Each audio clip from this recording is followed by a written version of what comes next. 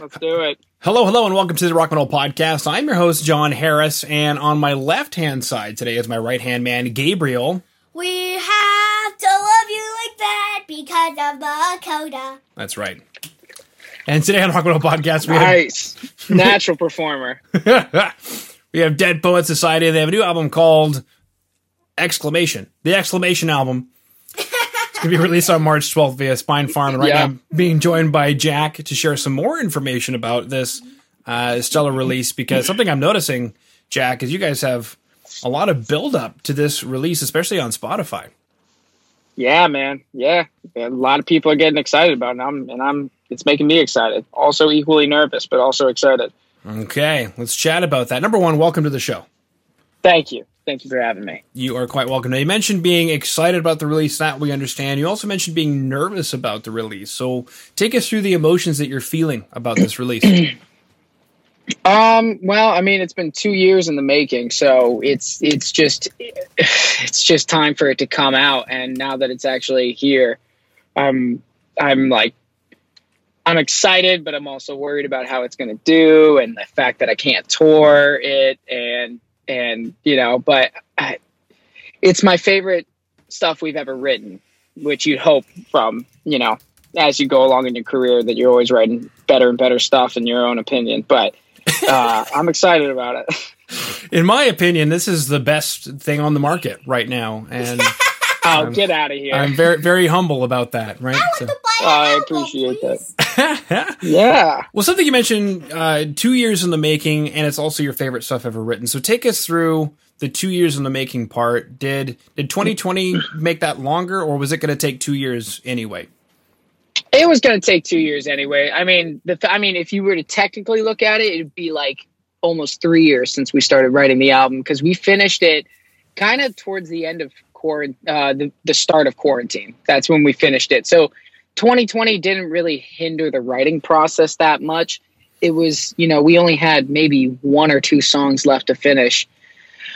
And we were mixing remotely with a guy named Tom Dalgetty, who mixed Royal Blood's first and second album. And so regardless, we were going to be going over email. I think Tom was actually going to come to LA during May, and that's when we were going to write. So maybe it did hinder it. I don't really know. It got done though. It got done. It got done. Okay, I'm on his Wikipedia page, because you mentioned Royal Blood. He's also done one of my favorite mixes of all time is the Ghost album with Rats on it. Yeah, he did that too. Prequel. Yeah, there we go. I know Royal Blood is very popular. I, oddly enough, can't think of any Royal Blood. I should listen to them. You know what I'm going to do, aside from listening to you guys? You absolutely should listen to them. They're one of my favorite bands of all time. Okay. Why is that? Well, I think that, I hadn't really... When I joined Dead Poets Society, I listened to rock, but I didn't really listen to it that much. I was more into like really laid back, sort of more acoustic, feely kind of stuff, like John Mayer and Jack Johnson. So when I got back into rock, it was kind of like a revival of like a childhood passion of mine. But the problem was with that is that there really weren't any rock bands out there that sounded cool and fresh and new. So my musical taste didn't really shift. Even though I was in a rock band, I didn't really shift back to that till they came out. And the funny thing is, when our guitarist, who's also named Jack, showed me Royal Blood back in like 2014, I didn't really like him. I didn't like him until I saw him live. And then when I saw him live, I was like, oh my God, like this is insane. And ever since then, they've been one of my favorite bands. Isn't that crazy when you see a band like, I can think of going back a ways at this point, almost 20 years, but the band Cold, which I guess you could call like a new metal band. And right about the time they had released the record that has like Stupid Girl on it, which is massive radio hit for them. Like, I had heard of Cold, but it wasn't until I saw them live where I was like, whoa. Yeah. Yeah. I mean, that's those bands, man. I mean, like sometimes it takes seeing them live. I mean, like another one of my favorite artists, St. Vincent. I didn't really get her music until I saw her live, and that was kind of by accident because I went to I got some tickets from a friend to go to Boston Calling, and she happened to be playing, and my friend Emily and I went, and we were like, well, let's stay for St. Vincent because everybody keeps telling me she's amazing. And so I stayed for it. And it was like the best live show I've ever seen. Wow. Now, that's obviously you guys hired Tom to do the mixing on the record. So that explains the sound on it. But I mean, I guess take us through that. How did you guys just reach out to him? How did the whole thing happen? Yeah, pretty much. I mean, like our A&R Darren reached out to him and started the connection, and we weren't expecting a reply. I mean, because it just seems so unattainable when like one of your favorite band's mix engineers is like, he's not going to reply to us, but he got back and we were like, oh, okay, all right, well, I guess I guess this is real. Let's do this. And we got on the phone with him. It was our manager, A&R, and the rest of the band. And he started talking about how they came up with some of the stuff for Royal Blood's first album. I was like, what am I listening to right now? Like, this is not real. And it was so cool. And he's such a nice guy. And it was, yeah. Yeah. And I'm speculating he was willing to work within your price range. Yes, he was. Yes. He was willing to work within our price range, which we were really excited about because, I mean, I think he really, really liked the music and knew that we were a small band coming up and didn't have a ghost-sized budget. So he worked with us, and that was awesome. Mm-hmm. Yeah, that's the power of the whole thing is bands working on the music that you like, and that's what struck me. What I've heard so far from this album is that. That's a very unique sound. And as you were chatting about being into like John Mayer, for example, and then getting more into rock, I think that kind of explains a little bit more to me about this stuff. But take us through the record. What were you guys aiming to do? Did you have a vision outside of just getting Tom to mix it? Well, I mean, there was yes and no, because I think everybody in the band is so ADD that it's hard for us to listen to albums front to back a lot of times. And I think that a lot of people kind of suffer from this album fatigue when they go through an album that they love, that you listen to it and you get this particular vibe from the artist. And once you're happy and you're satiated on that vibe, you'll go to a different artist and you'll get your next vibe. And we kind of wanted to hit every single point and every single vibe that we could along the way so that you didn't get kind of fatigued after a few songs and be like, okay, this is cool. Like I get the album. I get it. Mm-hmm. I'll go back and listen to it when I feel like it again. And that's kind of mixed with the fact that because we're so ADD, we never really, once we write a song a particular way, it's hard for us to write a song that way again. Okay. Because we just get bored of the sound. And so when a kind of like a philosophy for writing that we all tend to follow is that you always just let the art dictate the art. You don't try to sound anything. You don't try to put parameters on it. You don't try to do anything with it. You just let the art do what it wants to do. And whatever you come out with, as long as it's good in your opinion, then it's good. And so what that resulted in was really heavy songs, alternative songs, and like a folk song at the end, and some of our heavier blues stuff. And yeah, it's chaos, but I think that chaos kind of works together because it all sounds like us. It's just always from a different perspective. Mm-hmm. Well, I mean, you mentioned some heavy stuff, and I definitely get that vibe, almost a doomy kind of sound in the way the guitars sound like they're about to break any minute. Yeah. And that's something that we love. We love really, really heavy music, but we also love melodies, and we wanted to kind of bring this approach that, oftentimes you find that, we get bored when it's apples paired with apples, it's like when you hear heavy guitars, you expect to hear a heavy voice. And when you hear like soft stuff, you expect to hear soft. And so I think that has always kind of been like a part of our songwriting is that we want to create stuff that's, catchy and all that. But, that's the stuff we're drawn to. Mm-hmm. But we like to try to make it new somehow. Yeah. Now I'm watching the stripped down version of Love You Like That right now on YouTube. And I've got two questions. First question is, as a guitar player, I'm super stoked on this guitar that you're holding here. Oh, it's so dope, isn't it? Because I love It's a Friedman. Okay. Take us through that. You love Telecasters. Go ahead. Yeah, I love Telecasters. Yeah. The body shape, there's something about it. But I know it's not a Telecaster, but take us through this guitar. What is this guitar and why are you using it?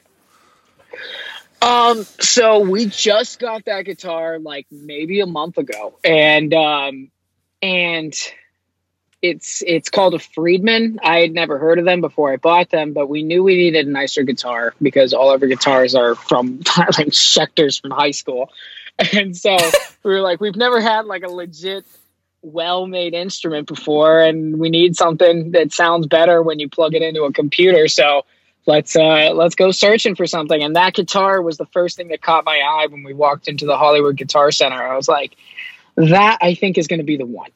And we sat down and played it, and it sounded insane. And so we decided, okay, well, we got the money for it right now. Let's pull the trigger. And we bought it, and I haven't regretted it. It's a sick guitar. It's awesome. Wow. Okay. I'm on their website now. I'm trying to find some stats on it or some kind of information on this guitar. But yeah, it definitely looks good. I'm guessing it sounds good. But what we're hearing on the record is that the not sounding good guitars. That is the not sounding good guitars. Those are the Schecters that we bought in 10th grade because we played metal. Well, I didn't play metal. Jack played metal. Yeah.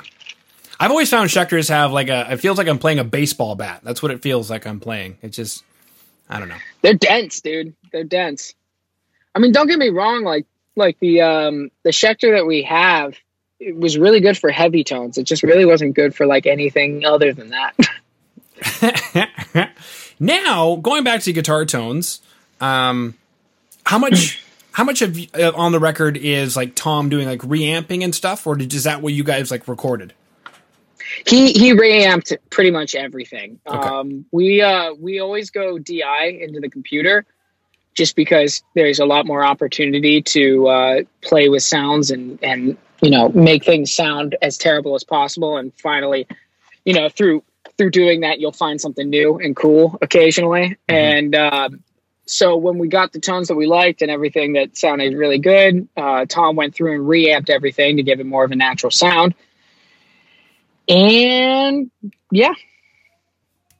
Okay. Cool. I'm looking more at this stripped down version. I guess my next question is, why a stripped down version? I mean, why not? But I mean, I guess why, a stripped down version for Love You Like That? I think that that's kind of like my roots kind of calling. I mean, I love really soft and peaceful kind of music, and weirdly enough, as heavy as our music can be, it can sound really good that way. And so if you're going to reinvent your own song, just go to the polar opposite side of it and see if that works. And if it does, then yeah. Mm-hmm. Well, it did. I think it worked very well. I think so. I hope so. Mm-hmm. Otherwise, that's a piece of garbage on YouTube. There's no garbage on YouTube at all, Jack. Yeah, you wouldn't say? Yeah, wouldn't say. Especially the comments on YouTube. None of those are all gold. Oh, those are amazing, dude. I love the comment section on YouTube, especially when we get hate. Do you guys get hate? Actually, yeah, surprisingly. Because I mean, not surprisingly, but we get hate occasionally, and for some reason, it's very fueling. It makes me laugh so hard. It's just like, it doesn't ever really truly bother me. It's weird. I guess maybe it's some sort of like, I don't know. Whenever we get hate comments, it genuinely makes me laugh. It's just the funniest thing because it's taking all of the like insecurities that I know about ourselves and our band, and then somebody else is saying it's putting it out there. It's like this reaffirming thing that's just, I don't know. It's hilarious to me. Because I'm looking at the video for Coda, and the first thing I see is, how is this band not bigger? OMG. Oh, we get a lot of love too. Yeah, no, we definitely get a lot of love, and I always appreciate those kinds of comments. But when we really piss somebody off, that's where the gold is. I bet. Now take us through this video. There's a lot of fire. There's some bathtubs. There's more guitars. Are these more Hollywood Guitar Center guitars? Yeah, those are Hollywood Guitar Center guitars. I think you can actually see the Schecter in there somewhere. I think, am I playing it? No, wait. No. We have a Guitar Center. We have this like $500 telly, and then we have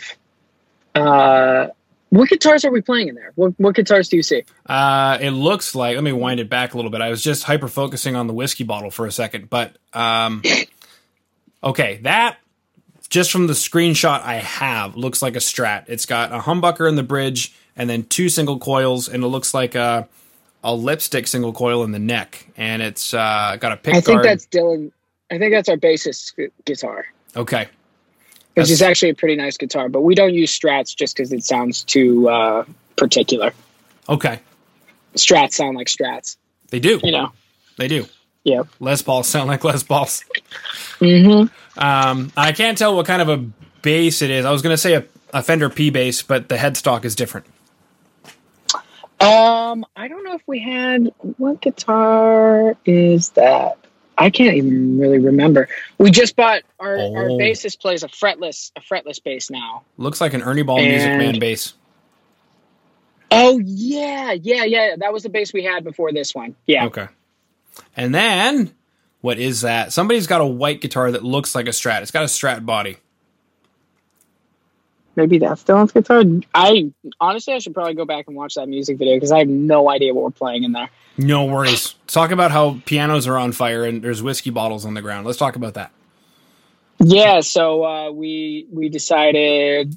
Well, okay, so we were working with one of our good friends, Jordan, who is the manager of Bad Flower, and he's done our the past 2 music videos we've done, and he had this piano that he was trying to get. So he lives in this place called California City, which is like this tiny little town in the middle of nowhere in the desert of California. And he decided that, like, I need to do something with this piano. I was like, what if we set it on fire in the desert? And he was like, yeah, let's do that. Sounds like a great idea. And yeah, he was like, oh, cool, because I need to get rid of it anyways. And so we found this dry lake bed in the middle of nowhere, which is where we filmed the music video. And we doused the piano in gasoline and lit it on fire. And then that is what made it into the video. Okay. I'm actually looking at a photo of the California City skyline, if you want to call it that. Looking west. That is definitely middle of nowhere. Ooh, a correctional center. Fantastic. Yep. That's when you know you're in the good part of town, when there's a correctional facility. Yeah, I think they got themselves a prison out there. I actually know somebody, I'm pretty sure, that was in that prison. Oh wow. I don't know. Okay. Yeah. Was the previous video that you were chatting about In Too Deep?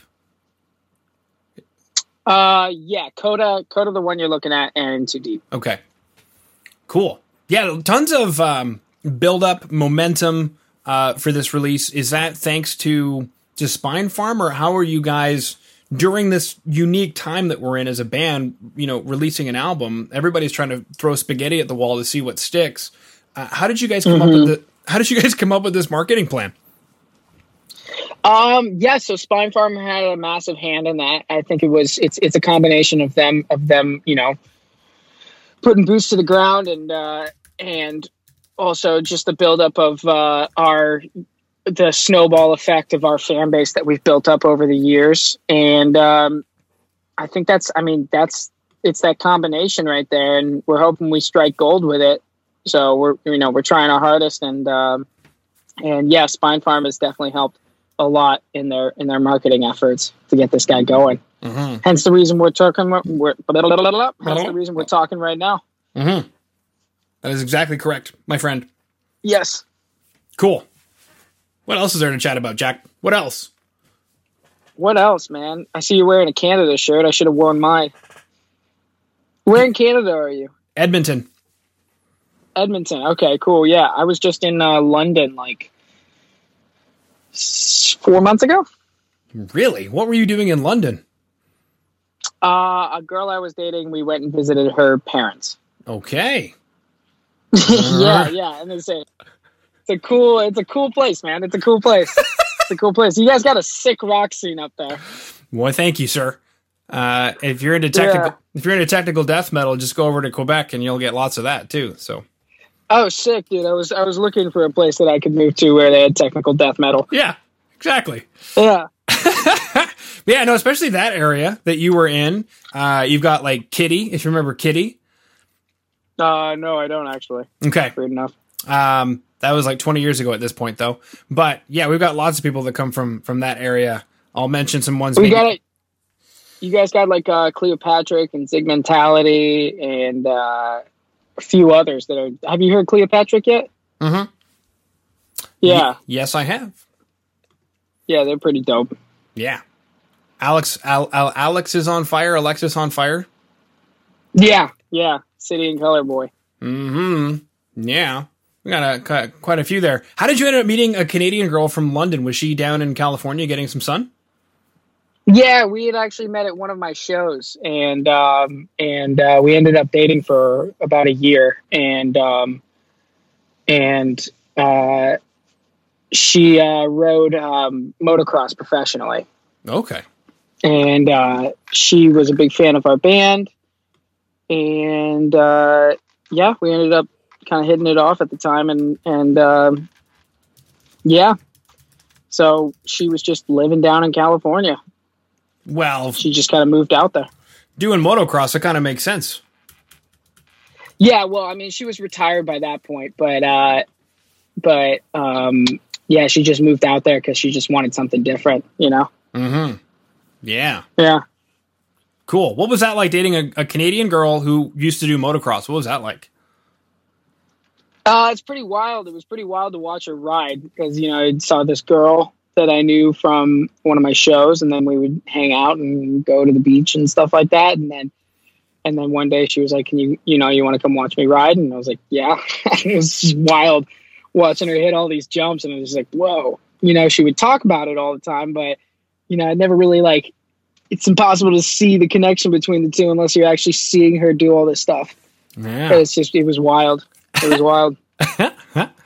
Cool. Now, I guess my big honking question, this episode or this interview will air in April, but I guess for anybody who's checking out the interview right now, but they haven't checked out, you know, the album, from these tracks that I've heard, is that what we should expect from the album? Because I've heard like Love You Like That, I've heard Coda, I've heard In Too Deep. Is that what we should expect from the album? Yes and no. Yes and no. I wouldn't say so, but I would also say so because we got some songs like that, but we also have some ones that are very different. Okay. Very different. So you're going to go into it expecting that kind of stuff, and you might get a little bit of that, but then you're definitely going to not get that. You're going to be very surprised. Beautiful. Okay. How's things going in California? Are you guys able to play shows or anything yet? Unfortunately not, but there are places in the U.S. opening up right now. I know, like, Virginia just said 1,000 capacity shows are available, so no, I mean, everything's pretty much shut down still, but hopefully this vaccine keeps, being administered at a rate that allows us to tour as soon as humanly possible. And, like, the instant places open up, we are gone. If, Kazakhstan says shows are back on, we're out there. We're going, Welcome to Kazakhstan. Exactly. My wife. I play for the gypsy woman.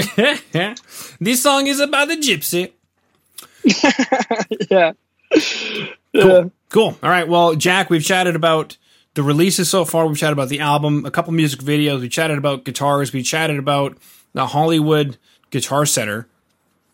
And that took me back for a second. I was wondering if I've ever been there because I've been to like Dam and stuff like that. Oh yeah, that's like 15 minutes from my house. Wow, very cool. That's in Anaheim, isn't it? Are you in Anaheim? It is in Anaheim. No, I'm in Orange right now. Well, actually, I'm moving currently, so right now I'm nowhere. But Anaheim is like 15 or so minutes from anywhere in Orange County. Okay, cool. And what else did we chat about? Chatted about a lot of stuff. Chatted about Tom Dalgetty, Burning Pianos, Canadian Girls, motocross. We even got John Mayer in there for, a little bit of pepper. Yeah. Always got to pepper him in. Always got to pepper them in, baby. We talked about the Canadian rock music scene, particularly in Ontario, which has a sound in Ontario. Like I can listen to a band and I can tell they're from Ontario. It's crazy. They're like, I don't know, inbreeding or something over there. It's got such a vibe, dude. Well, keep it up. Keep it up. Let's see what kind of children come from that. Mm-hmm. That's right. Okay. Well, is there anything else that you wanted to chat about that we need to chat about? Album's coming out March 12th. Okay. We got a live stream coming out on the 13th, and we are selling tickets for it right now. Okay. Groovy. All right. Well, Jack, thank you so much for coming on to the Rock Metal Podcast today. Thank you so much for having me, man.